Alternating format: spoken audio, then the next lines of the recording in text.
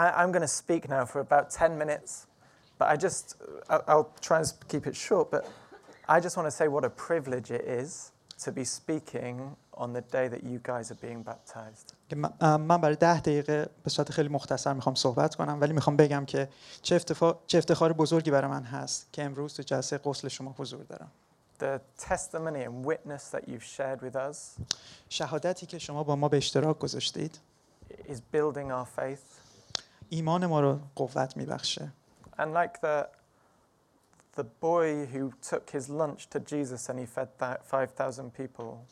و مثل پسری که غذای خودش رو برای عیسی مسیح برد و اون با اون غذا 5,000 نفر رو غذا داد. I just feel what the little that you feel you're bringing is feeding a lot. اون مقدار کمی که شما اینجا با ما در اشتراک گذاشتید همه رو داره به اصطلاح ایمان همه رو داره تقویت میکنه و تغذیه میکنه. And we pray more power. و ما برای قوت و قدرت بیشتر دعا میکنیم. Let revival come. I just want to ask a simple question. میخوام فقط یه سوال ساده بکنم. Are you part of the crowd or are you a disciple? آیا عضوی از یه جمعیت هستی یا شاگرد هستی؟ And I'm going to read just a short passage from John 6. I'm going to read it and then Simon will read it. میخوایم از یوحنا فصل 6 بخونیم. Okay, so I'll read it. So John 6:60 says this, when many of his disciples had heard some teaching, they said, this is a hard saying, who can listen to it? But Jesus, knowing in himself that his disciples were grumbling about this, he said to them, do you take offense at this? Then, what if you were to see the Son of Man ascending to where he was before? It is the Spirit who gives life. The flesh is no help at all. The words that I have spoken to you are spirit and life. But there are some of you who do not believe. For Jesus knew from the beginning who those were who did not believe and who it was who would betray him. And he said, this is why I told you that no one can come to me unless it is granted to him by the Father. After this, many of the disciples turned their back and no longer walked with him. So Jesus said to the 12, do you want to go away as well? And Simon Peter answered, Lord, whom shall we go to? You have the words of eternal life, and we have believed and come to know that you are the Holy One of God. یوحنا فصل 6 آیه 60 سخنان حیات جاویدانی. بسیاری از پیروانش هنگامی که این را شنیدند گفتند این تعلیم سخت است. چه کسی میتواند به او گوش دهد؟ وقتی عیسی احساس کرد که پیروانش از این موضوع شکایت میکنند به آنها گفت آیا این مطلب باعث لغزش شما شد؟ پس اگر پسر انسان را ببینید که به مکان اول خود صعود میکند چه خواهید گفت؟ چه خواهید کرد؟ روح است که حیات میبخشد ولی جسم فایده ای ندارد. سخنانی که به شما میگویم روح و حیات است ولی بعضی از شما ایمان ندارید. زیرا عیسی از ابتدا کسانی را که ایمان نداشتند و همچنین آن کسانی را که بعداً او را تسلیم کردند میشناخت. پس گفت به همین دلیل به شما گفتم که هیچ کس نمیتواند نزد من بیاید مگر آنکه پدر من این فیض را به او عطا کرده باشد. از آن به بعد بسیاری از پیروان او برگشتند و دیگر با او همراهی نکردند. آن وقت عیسی از 12 حواری پرسید آیا شما هم میخواهید مرا ترک کنید؟ شمعون پتروس در جواب گفت ای خداوند نزد کی برویم؟ کلمات حیات جاودانی نزد توست. ما ایمان و اطمینان داریم که تو آن پاک مرد خدا هستی. So we often think of the disciples. Can you remember what I read before? No, I'm joking. We often think of the disciples as people, like the group of 12 people. But often in Scripture, when it talks about the disciples, there's a much greater number of people who are following Jesus, people who are around him, listening to his teaching, watching the miracles, and are amazed by who he is. خیلی وقتا فکر می‌کنیم شاگردان عیسی مسیح فقط 12 نفر بودند. ولی وقتی کتاب مقدس رو می‌خونیم متوجه میشیم که بیشتر مواقع جمعیت بیشماری عیسی رو همراهی می‌کردند. ما داستان‌هایی در کتاب مقدس می‌خونیم که مردان و زنان با ایمان بسیاری عیسی رو دنبال کردند و به موعظه‌های او گوش دادند. And often there came moments where Jesus would teach something that would go against culture, that would go against what their kind of perception would be, that would kind of go against what they're naturally believing. And the question would be, well, are you a disciple or are you just following? زمانی بود که عیسی موعظه‌هایی می‌کرد که برخلاف فرهنگ اون زمانه بود و فرهنگ گروهی از اون آدم ها بود و این سوال پیش میاد اینجا که آیا شما جزئی از اون جمعیت هستید یا از شاگردان عیسی مسیح؟ There were moments like when a rich man came to Jesus and he said, you know, I've been this perfect good person. Like, what else would I need to do to be saved? زمانی بود که مرد ثروتمندی از عیسی آمد و از او پرسید که من تمام این خوبی ها رو کردم، چی کار دیگه میتونم بکنم تا بخشیده بشم؟ Jesus said, get rid of all your wealth. Get rid of it all and worship me instead. عیسی بهش گفتش که از شر تمام ثروتت رها شو، همه رو بده بره تا بتونی نجات رو دریافت کنی. There was a moment where Jesus spoke to a woman at a well and he spoke directly into her life. And he said, you're not living with your husband, you're living with someone you're not married to and you're living in sin. Leave your life of sin. زمانی بود که عیسی با اون زن در کنار چاه صحبت کرد و بهش گفتش که تو داری در گناه زندگی میکنی. تو با همسر در ارتباط زناشویی، در یک ارتباط زناشویی نیستی. باید از راه اشتباهات برگردی و دیگه گناه نکنی. There were moments where Jesus said to the disciples, go off and be my witnesses all around the world, but take no money or anything to provide yourself with. زمانی بود که عیسی مسیح به شاگردانش گفت که شما باید به اطراف برید، کلام منو و موعظه های من رو به اشتراک بذارید و نیاز نیست هیچ پولی، هیچ لباسی، هیچ چیزی با خودتون به همراه ببرید.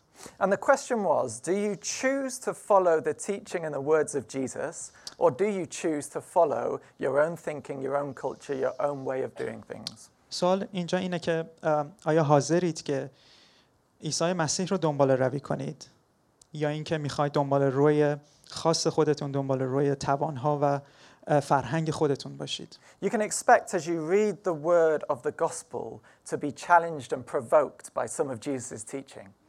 شما باید انتظار داشته باشید که با خوندن کلام خداوند شما به چالش گذاشته میشید و ممکنه که از شما چیزهایی رو بخواد که از نظر شما غیر ممکن باشه.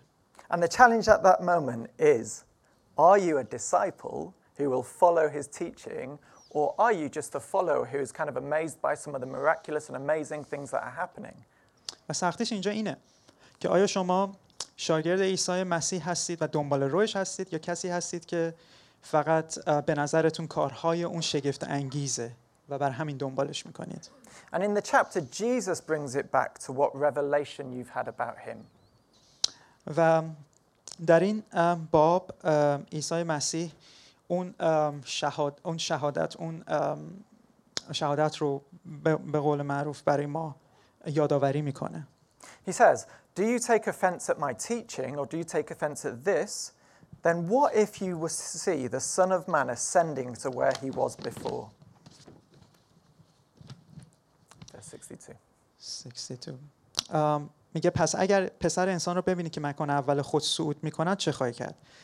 قبلش میگه البته که وقتی که اونا شکایت میکنن به اونا میگه آیا این مطلب باعث لغزش شما شد؟ پس اگر پسر انسان را ببینید که به مکان اول خود صعود میکند چه خواهید گفت؟ In this verse, Jesus is asking you, have you had the revelation that I am the one who is uncreated?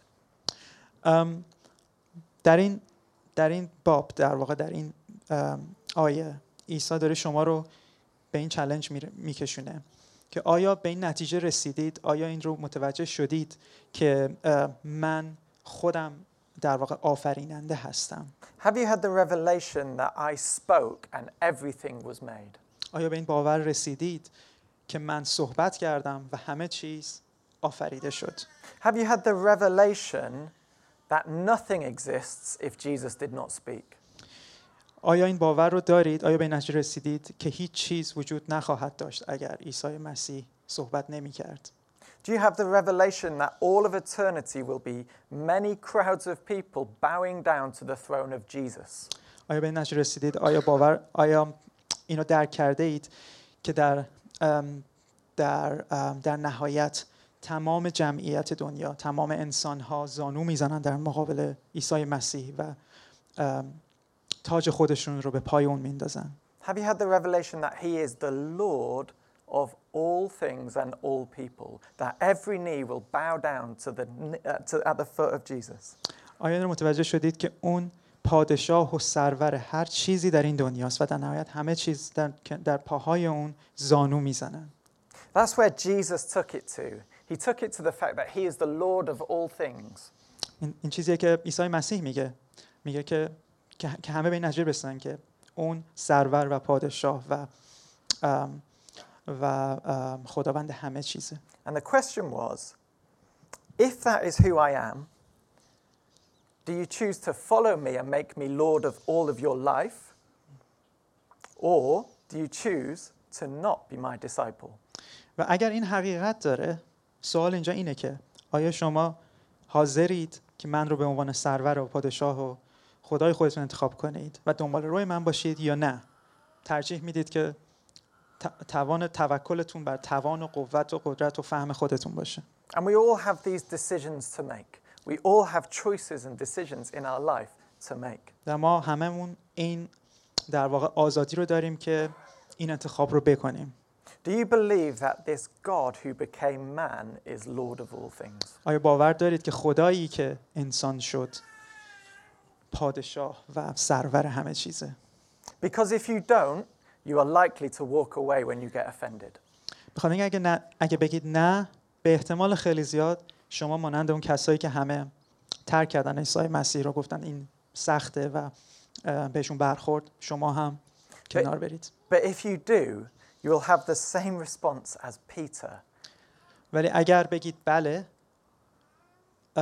انتخاب شما و نظر شما مانند پتروس خواهد بود.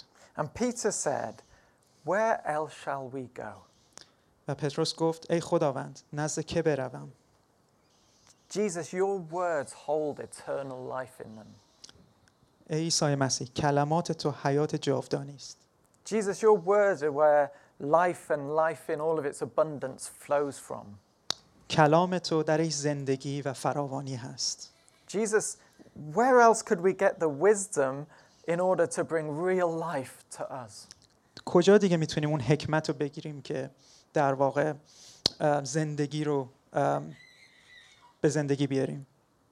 The very word of God sustains us and builds us and grows us and changes us and transforms us.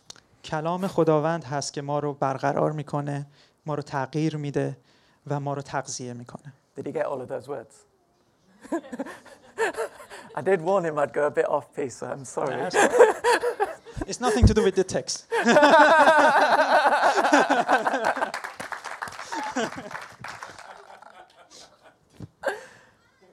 And that's a question we often always have to ask ourselves.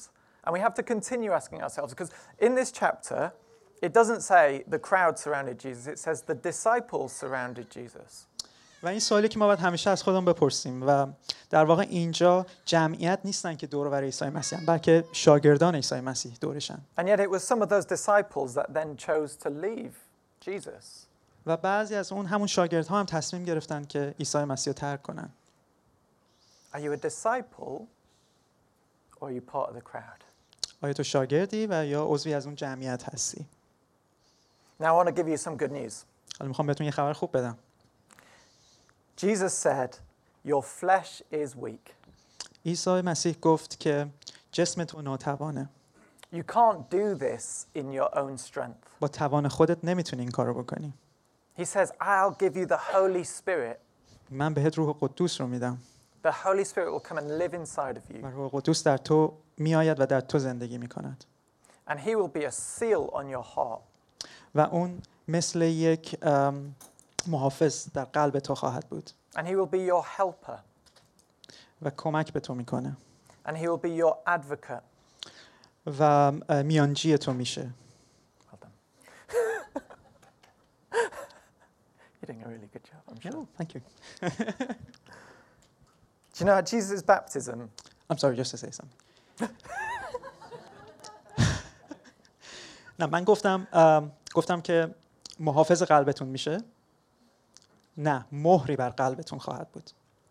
At Jesus' baptism, the Holy Spirit came down from heaven and rested upon Jesus. در غسل عیسی مسیح روح القدس بر عیسی مسیح نشست. It's talking about the Holy Spirit coming and kind of resting upon you like this. و بر شونه های او استراحت کرد، بر بدن اون استراحت کرد. And being with you all the time. و تمام مدت با او بود. never leaving با you, هیچ وقت شما رو ترک نمیکنه. going with you as you go to work, هر جا میرید، حتی اگه سر کار میرید، با شما خواهد بود. going with you as you go, to your friends' houses, حتی اگه خونه دوستاتون میرید، با شما خواهد بود. and giving you strength and power, شما قدرت و قوت خواهد داد and sustaining life inside of you. و زندگی رو در شما برقرار میکنه. I believe that the Holy Spirit wants to come and fill us afresh today. من باور دارم که روح القدس میاد و هممون رو Wants to تازه میکنه. strengthen us and energize us and give us joy. به ما قدرت و توانایی و خوشحالی میده. And we're going to go through now and we're going to میریم. baptize these guys. و قدس رو شروع میکنیم And we're going to pray for the Holy Spirit to fill them و برای روح القدس دعا میکنیم تا اونها رو پر کنه and overflow in their hearts. و قلبشون رو سیراب کنه. But if you feel like you want the Holy Spirit to overflow in your heart more today, اگه میخواید که روح القدس قلب شما رو سیراب کنه، بیشتر سیراب کنه امروز، I'm going to pray briefly now, but get someone to lay their hands and pray for you. Come and find me. I'd love to. Come and find و one من of براتون us. دعا میکنم و الان دعا میکنم و اجازه بدید که یک نفر دست بر روی شما Or someone بذاره. you trust کسی که بهش ایمان دارید، اعتماد دارید، to just lay their hands on که you دستشو بر روی شما بذاره and pray for the Holy Spirit to come and و برای روح overflow. القدس I دعا think کنه the که Holy بیاد. Spirit is going to fill some empty voids today. من ایمان دارم که روح القدس امروز یه سری از روح‌های خالی رو حتما میخواد پر بکنه And he's going to come and strengthen you و میخواد بیاد و به شما قوت بده to walk the walk of a disciple. که همانند شاگردان قدم بردارید. Come on. Amen. Let me pray Amen. for you now and then we'll الان go دعا through. میکنیم براتون. Yeah, Holy Spirit, thank you. روح Thank القدس you, ممنونیم از Thank you that you're very present in this place. حضور تو در این فضا. And I pray now, Holy Spirit, that you would come in دعا power. میکنم که روح القدس با قدرت بیای الان. Come, Holy Spirit. بیای روح القدس. Jesus, we love you. عیسی خداوند ما دوستت داریم. And Jesus, fill each and every one of us with joy right عیسی now. ما رو با شادی خودش پر میکنه الان. In your precious name, King در Jesus. نام تو عیسی مسیح. Amen. آمین.